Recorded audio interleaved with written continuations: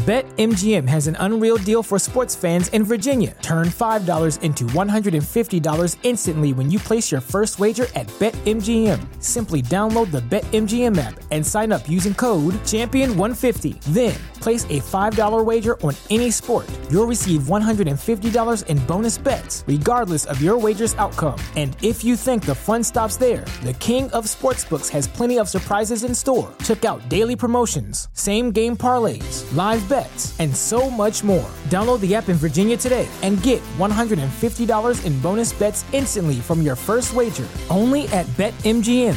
BetMGM and GameSense remind you to play responsibly. See BetMGM.com for terms. 21 plus only. Virginia only. New customer offer. Subject to eligibility requirements. Rewards are non-withdrawable bonus bets that expire in 7 days. Please gamble responsibly. Gambling problem? Call 1-800-GAMBLER. Promotional offer not available in Washington, D.C. Please come in.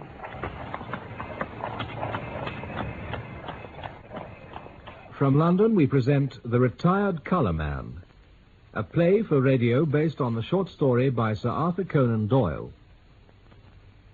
The Retired Colour Man. It was late one summer afternoon. I returned from my club to 221B Baker Street to find Sherlock Holmes's gaunt figure stretched in his deep chair. I recognized his melancholy and philosophic mood. His alert, practical nature was subject to such reactions. Well, my dear Watson, did you see him? Who? Oh, the old fellow who's just gone out? Precisely. I met him at the door. What did you think of him? Well, pathetic, futile, broken creature. Exactly, Watson. Pathetic and futile. Poor chap. But is not all life pathetic and futile? Isn't his story a microcosm of the whole? We reach, we grasp, and what is left in our hands at the end? A shadow, or worse than the shadow, misery. Oh, come, Holmes. Is he one of your clients? Well, I suppose I may call him so. Well, who is he anyway? Mr. Josiah Amberley. He says he was junior partner of Brickfall and Amberley, manufacturers of artists' materials. You'll see their names upon paint boxes. He made his little pile, retired at the age of 61, bought a house at Lewisham, and settled down to rest after a life of ceaseless grind. Oh, sounds a comfortable prospect. He retired in 1896. Early in 1897, he married a woman 20 years younger than himself. Aha. Yes, good looking, too, if her photograph doesn't flatter. A competence, a wife, leisure. It looked like a straight road before him. Yet within 2 years, he's reduced to the broken and miserable creature you've just seen.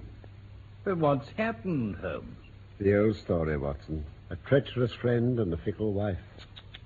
It seems that Amberley has one hobby in his life. Chess. Not far from him at Lewisham, there lives a young doctor, Dr. Ray Ernest, who is also a chess player. Ernest was frequently in Amberley's house, and an intimacy between him and Amberley's wife was the result. That doesn't surprise me. Your client doesn't look like a paragon of the graces. Well, the couple went off together last week. Destination so far untraced. What's more, the woman carried off the old man's deed box by way of personal luggage. It had a good part of his life savings in it. Well, that's bad. So, Watson, can we find the lady? Can we save the money? That's a commonplace sort of case to bother you with, Holmes, isn't it? But vital enough for poor Josiah Amberley. Well, that's so. What will you do then? What will you do, my dear Watson? Hey? If you will be good enough to understudy me, that is. Oh. You know how preoccupied I am with this case of the 2 Coptic patriarchs. It should come to a head today. No, I really haven't time to go out to Lewisham. And yet, evidence taken on the spot has a special value. Well, by all means, Holmes, I confess I don't see that I can be of much service, but I'm willing to do my best. Capital. Oh, by the way, the name of his house is The Haven. The old fellow was quite insistent that I should go, but I explained my difficulty. He's quite prepared to meet a representative. I hardly expected so humble an individual as myself would merit the complete attention of so famous a man as Mr. Sherlock Holmes. especially after my heavy financial loss. I can assure you, Mr. Amberley, that the financial question does not arise. No, of course. It's art for art's sake with him, I understand. Yes. Still, even on the artistic side of crime, he might have found something here to study. And human nature, Dr. Watson. Ah, the black ingratitude of it all. Mr. Amberley, Tell me, when did I ever refuse one of her requests? Was ever a woman so pampered? Mr. Amberley. And that young man, he might have been my own son. Had the run of my house, and see how they've treated me. Mr. Amberley, Oh, sir. it's a dreadful world. Dreadful, dreadful. Did you say something? I was merely going to point out that if you continue to wave your paintbrush about like that, it wouldn't be long before you did your clothing a mischief. But I'm afraid the damage is done. Oh, dear me. You see how this business has distracted me. I'm in the middle of painting this hall. You seem surprised, Doctor. One must do something to ease an aching heart. I'd started painting the house only the day before they disappeared. I thought I might as well carry on. Yes, very sensible indeed, Mr. Amberley. But pray, step into my sanctum away from this paint smell. Thank you. That's better. Yes. Pray take a seat. Thank you, sir. Good. Now then, where shall I begin my account? With my retirement on marriage, perhaps? Oh, not necessarily at all. Mr. Holmes merely requested certain details. For example, the events of the actual evening of your wife's disappearance. Oh, how shall I ever forget them? To think that I'd prepared a special treat for the shameless creature. Treat? The Haymarket Theatre, the 2 upper circle seats. A gay evening, I thought. Perhaps a little supper somewhere. But no, she complained of a headache and refused to go. See here, I have it here. Her theatre ticket, unused. Seat 31, row B. And then you had to go alone? I did. There I sat all through the performance, her empty seat beside me. And little did I realize what an ill omen it was. You returned to find her gone? Yeah, just so. But that was not all. Oh? You see this door? It's iron painted to look like wood. It's my strong room. Safe as a bank, I always thought. But not where she was concerned. Ah, yes, your deed box was taken, I believe. Deed box, cash, securities, about £7,000 worth. She must have had a duplicate key prepared. I see. I've heard no word from or about her since I left to go to the theater that fateful evening, leaving her alone here with her headache. Not one single word, Dr. Watson. And her seat number at the Haymarket Theatre was 31, you say, Watson? You're quite sure? Positive. My old school number. Excellent. Then his own seat was either 30 or 32. Row B. Yes. Well, Watson, have you told me all? Well, I think so. Oh, did I mention that he tore up a photograph of his wife in my presence? No. I never wish to see her damn face again, he cried. No doubt. Still, I fancy the loss of his money took precedence over the loss of his wife. Oh, without a doubt. But let us get down to what is practical. I must admit that a case which seemed to be so absurdly simple as to be hardly worth my notice is rapidly assuming a very different aspect. It's true that in your mission you've missed everything of importance. Oh. Yet even those things which have obtruded themselves upon your notice give rise to serious thought. What have I missed?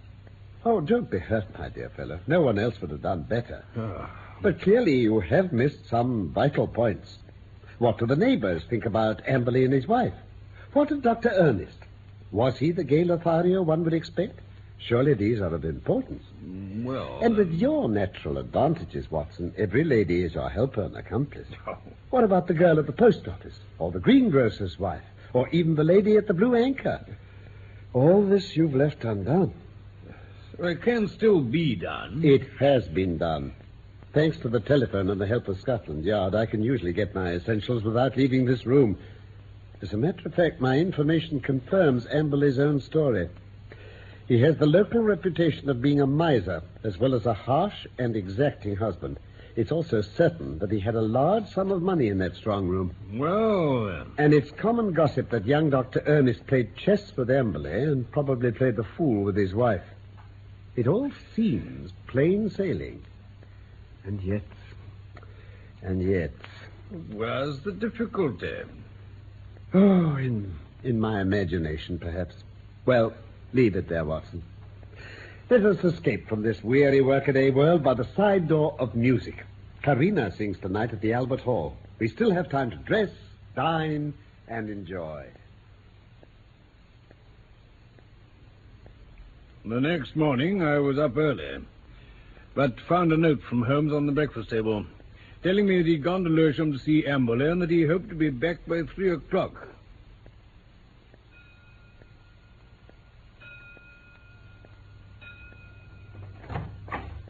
Ah, Holmes, there you are. Punctual to the minute. Well, what news? Has Amberley been here yet? Amberley? No. I'm expecting him. Oh, come in. Yes, Mrs. Hudson? There's a Mr. Amberley to see you, sir. Ah, show him in, Mrs. Hudson. Very good, sir. In here, if you please, sir. Mr. Josiah Amberley. Ah, pray step inside, sir. Thank you, Mrs. Hudson. Very good, sir. Mr. Holmes, I've had a telegram. I could make nothing of it. May I see it? Thank you. Come at once without fail. Can give you information as to your recent loss. Elman, the vicarage. Dispatched at 12:10 from Little Purlington. Oh, Watson, hand down my Crockford's directory, if you please. Right, Holmes. Little Purlington's in Essex, isn't it? It's not far from Frinton. Here you are. Oh, thank you. Now then, Elman. Yes, here we have him. J.C. Elman, M.A., living of Mossmore, come Little Purlington. Well, Mr. Amberley, you must start at once. But I don't understand. Will you look up a train for our friend Watson? Yes, I am doing. Good fellow. Mr. Holmes, will you kindly tell me... Liverpool Street, 520, Holmes. Excellent. You'd best go with Mr. Amberley, Watson. Why not? He may need help or advice. It's clear we've come to a crisis in this affair. But it's perfectly absurd, Mr. Holmes. What can this country vicar possibly know of what's occurred? It's a waste of time and money. He wouldn't have telegraphed you if he didn't know something. You should wire him at once that you're coming. I don't think I shall go. Mr. Amberley, it would make the worst possible impression both on the police and upon myself if you should refuse to follow up so obvious a clue. We should feel that you were not really in earnest in this investigation. Well, of course I'll go, if you look at it that way. On the face of it, it seems absurd to suppose that this parson knows anything. But if you think... I do think. Oh. Now, hurry along, sir. And Dr. Watson will catch you up at the telegraph office at the corner. Oh, very well, then. A waste of time and money, in my opinion. Pouring money down the drain. Watson, whatever you do, see that he really does go. If he breaks away from you or decides to return, get to the nearest telegraph office and send the single word, bolted. I'll arrange here that it shall reach me wherever I am. The weather was hot, the train slow, and my companion sullen and silent. When we at last reached Little Purlington Station, it was a 2-mile drive before we came to the vicarage, where a big, solemn, rather pompous clergyman received us up in his study. Our telegram lay before him. Well, gentlemen, what can I do for you? We came in answer to your wire, Mr. Elman. My wire? I sent no telegraphic communication? I mean the one you sent to Mr. Josiah Amberley about his wife and his money. If this is a joke, sir, it is a very questionable one. I have never heard of the gentleman you name, and I have not sent a telegram to anyone. I knew it would be a fool's errand. Well, there must be some mistake. Are there 2 vicarages, perhaps? There is only one vicarage, sir, and only one vicar. The telegram you refer to is obviously a scandalous forgery, the origin of which will certainly be investigated by the police. Meanwhile, gentlemen, I can see no possible object in prolonging this interview.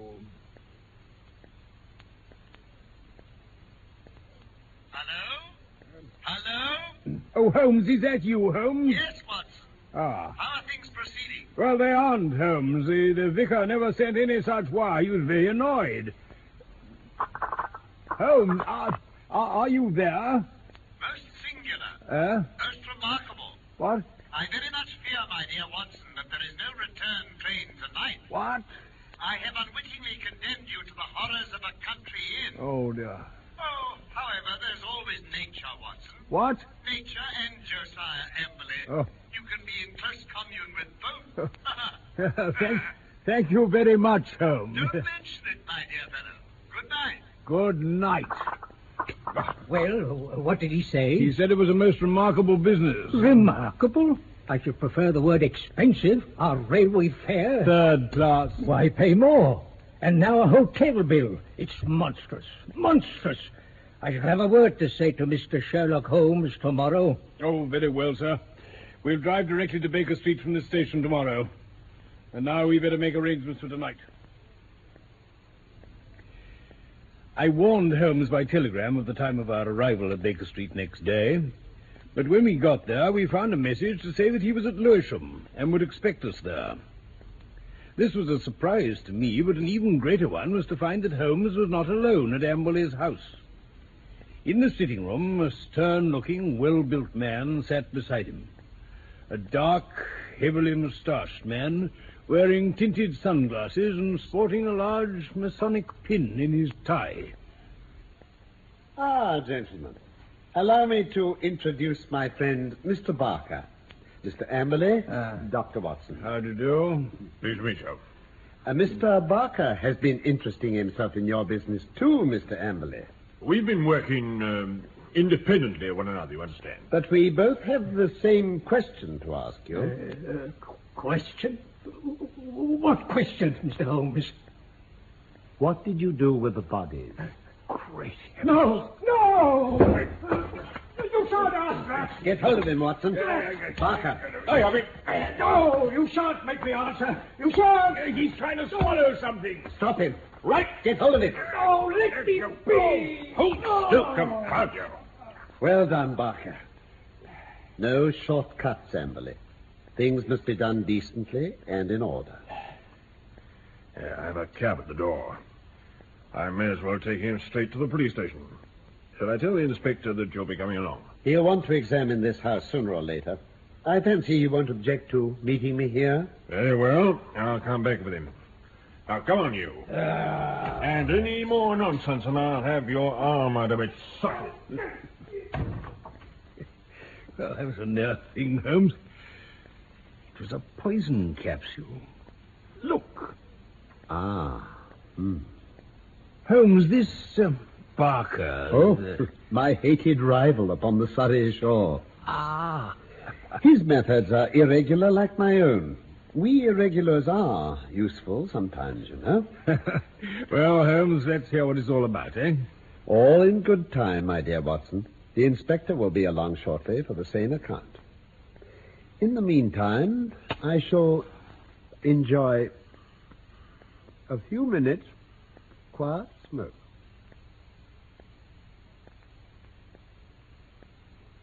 I just want to make this clear before you begin, Mr. Holmes.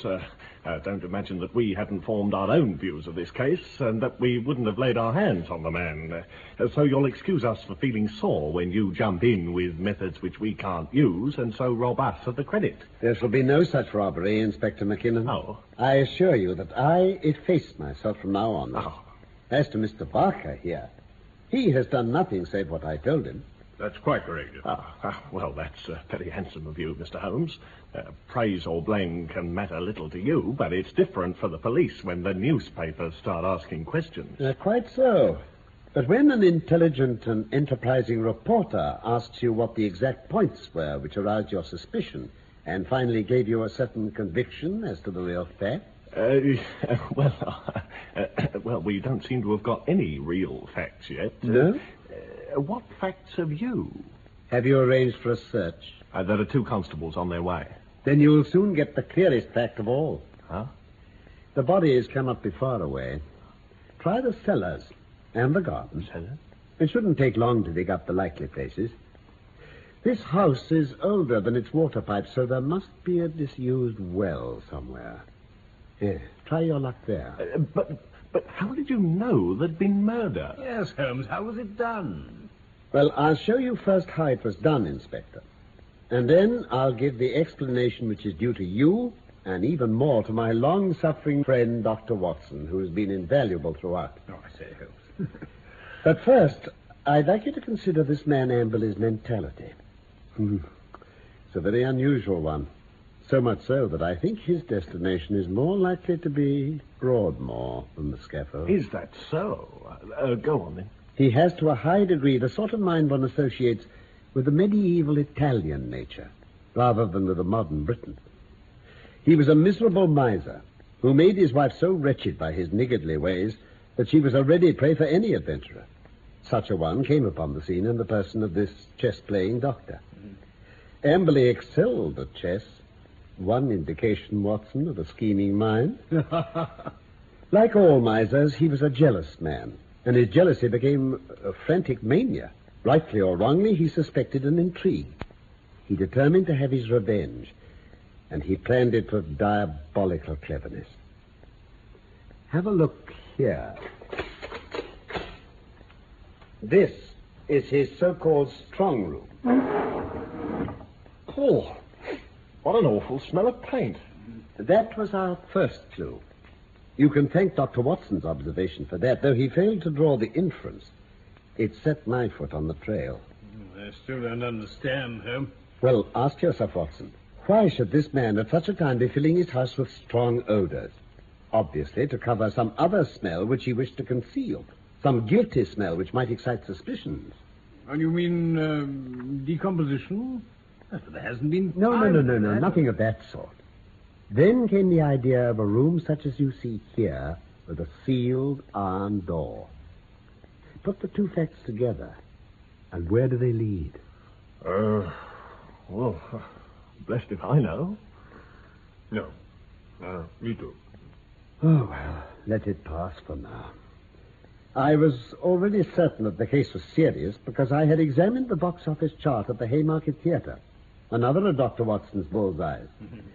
It showed that neither of the 2 seats, B30 nor 32 of the upper circle, had been occupied on the night in question. Well, he lied. I mean, he never went to the theater. And so his alibi fell to the ground. He made a bad slip when he showed you his wife's unused ticket, Watson. Yes. The only way I could satisfy my suspicions about the smell of paint and the existence of the sealed room was to examine the house myself. The question was, how was I to achieve this? I know. Now I see it. Yes, Watson. I sent an agent to the most impossibly remote village I could think of and summoned Amberley to go there at such an hour that he couldn't possibly get back the same day. And sent me with him to make sure he really went. The good vicar's name I simply got out of my Crockford's directory. Masterly, brilliant. There being no fear of interruption, I proceeded to burgle the house. Burglary has always been an alternative profession if I'd cared to adopt it. And I've little doubt that I should have reached the front rank. Oh, Mr. Holmes. Anyway, see what I found. Now then, you see this gas pipe along the skirting board here? Yeah. Very good. It rises in the angle of the wall, and there's a tap in the corner. Now, follow me into the strong room. You see that plaster rose in the center of the ceiling? Yes. Well, the pipe finishes there with an open end. Oh, yes. At any moment, by turning the outside tap, this room could be flooded with gas. Oh. With its door closed and the tap full on, I wouldn't give 2 minutes of consciousness to anyone shut in here. Oh. By what devilish device he decoyed them in here, I don't know. But once inside, they were at his mercy. Oh, I think I've seen enough of this place. Yes. Let's get out of here. So he started painting the house to cover up any smell of gas afterwards, Holmes. Precisely. He claims to have started painting the day before their disappearance, but he should have said the day after.